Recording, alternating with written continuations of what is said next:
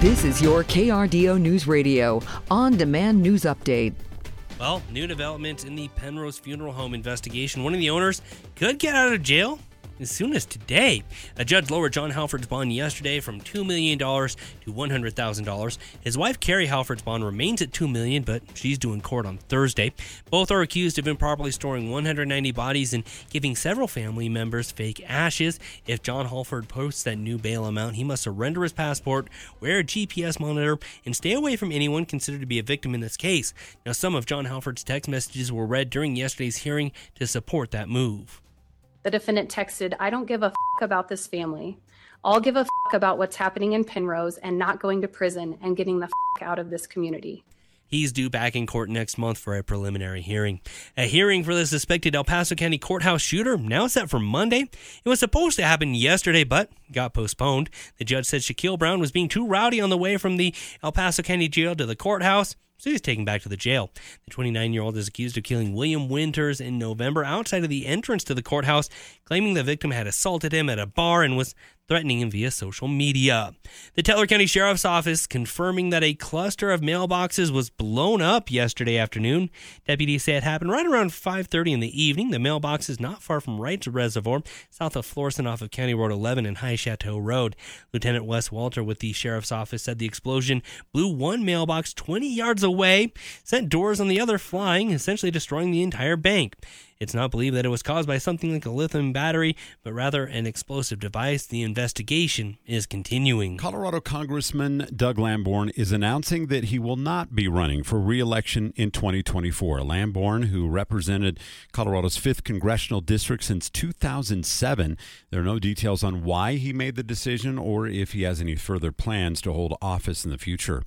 When homeowners received their updated property evaluations last year, many had sticker shock and worried their taxes, especially school taxes, would go up as high as their home values. Last night, Academy School District 20 Board of Education certified its mill levy for 2024, and it appears that will not be the case. The exact number is not known, but we know it will not be anything close to the 30 to 50% that many homeowners feared.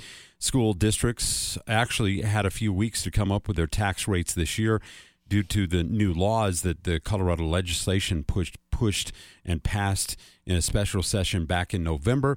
As soon as we get more specifics on how the new rate will be impacting average homeowners, we will post them at KRDO.com. Well, get ready to pay to drive. The express lane in the I-25 gap area between Monument and Castle Rock will no longer be free starting January 17th. The lanes have all been open for 2 years, but tolls have been waived for testing. Timothy Hover with CDOT says that the prices may differ depending on the time of day. You can use those lanes and get a reliable trip time. So you'll save anywhere from 20% to 50% in time from what you might see during peak periods in the regular general purpose lanes. Hoover made those comments yesterday. The South Gap stretches 18 miles and is the only 4-lane section of I-25 connecting Colorado Springs to Denver. Well, clouds will increase once again late this afternoon as a second surge of snow pushes across the region. This second surge will primarily favor higher terrain areas west of I-25. However, still a few spillover snow showers possible, close to about a half of an inch of accumulation across Colorado Springs in the I-25 corridor after 5 p.m. So we do expect a little quick coating of snow for some of our area roads. Could become a bit slick after 5 p.m. this evening. We'll clear out partially on Saturday. Highs will be chilly in the 30s. Sunday starts off dry, but it'll cloud up pretty quickly into the afternoon as another storm system moves across the Rockies overnight Sunday into Monday, bringing us another round of snow. From a Storm Tracker 13 Weather Center, I'm Chief Meteorologist Mary Matthews with KRDO News Radio. Get news, traffic, weather live on KRDO's Morning News weekday mornings from 5 to 9. KRDO's Afternoon News weekday afternoons from 4 to 7. On KRDO News Radio or anytime at KRDO.com.